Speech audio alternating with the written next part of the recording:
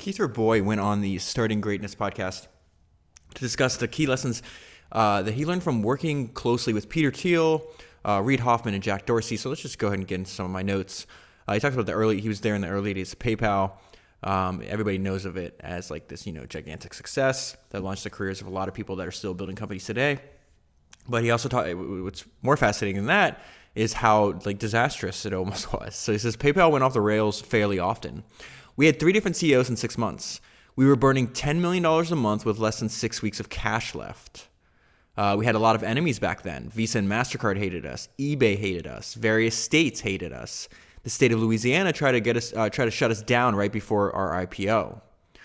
He talks about something he learned from Stripe and the founders over there, Patrick and John Collison. He said Stripe has an adage that every problem is a leadership problem.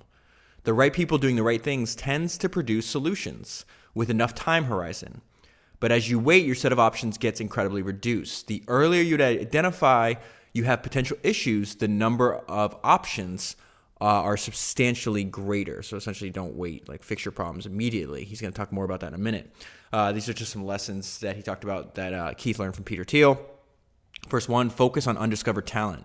You must hire people who are undiscovered talents. You cannot recruit people that are already proven because they are always larger. There are always larger incumbents that can outbid you for proven talent. He talks about Peter can be a pretty draconian manager. He can be very rational and very unemotional. He says this is extremely rare traits in humans. He's extremely capable of adjusting people around him, identifying their strengths and weaknesses, and providing feedback. Peter believed also, this is the third thing that he learned from him. This was really interesting, actually. Peter believed his job was to make 3 or 4 decisions a year. That was it. He would enable and delegate to deputies he trusted to make every other decision. Peter was deciding who to promote, who to fire, and then about 3 very difficult decisions a year. Keith talks about this idea he learned from Jeff Bezos that he really likes. He says Jeff Bezos believed you need to manage people by inputs, not outputs. If you judge people by outputs, nobody in your team will take the more difficult tasks because they are worried about their professional progression and your assessment of them. So they're not going to take the risks if they know, hey, I'm only judged on whether this works or not. Jeff is famous talking about if you're really innovating, it's impossible to know beforehand if you're going to be successful. And so you have to he always uses that metaphor that you need to take a lot of swings at bat. It's like in baseball, the most you can score is 4 runs. In business, you can step up to the plate and score 1,000 at one time. So you need to be taking more, you need to be experimenting more, rather, excuse me. Keith says when he was back at Square working with Jack Dorsey, he says, I had a philosophy at Square that all I cared about was adding zeros to the dashboard. I didn't want projects that would only add 10%. I would tell my product and marketing, I would tell product and marketing, I want zeros. She talks about it's almost as hard to add 10% as it is to add 10x. You might as well just do the harder thing. Jack Dorsey at Square had very different philosophy than most startups. He would say our users are not guinea pigs. You could not A/B test. You were not allowed to give a subpar experience to anybody. Jack believed everything should be perfect, that you should treat all of your customers as first-rate customers. And so this kind of leads to more of Keith's own thinking that he believes a lot of your success comes to do with the will that you have. He says, I don't believe you map or discover a market. I think you forge a market or you create a market.